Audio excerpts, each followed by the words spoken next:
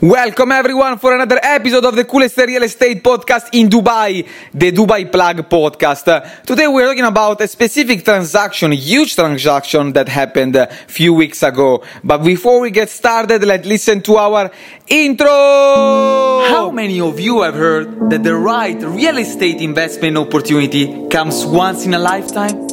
It's a lie. They keep coming. Ciao, my name is Alessandro and welcome to the Dubai Plug podcast.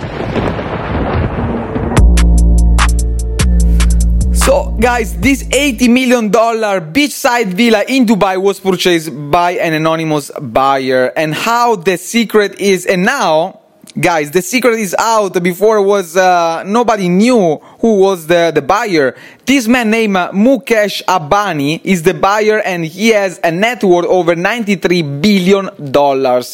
Turns out he's buying this mega property for his youngest son. And you wouldn't believe the perks of living there. It has 10 bedrooms, a private spa, indoor and outdoor pools. And the craziest part is that his neighbors are David and Victoria Beckham, guys. This shows that Dubai's property market is emerging as a favorite for the ultra-rich people, and Indians have consistently ranked among the top buyers of Dubai real estate.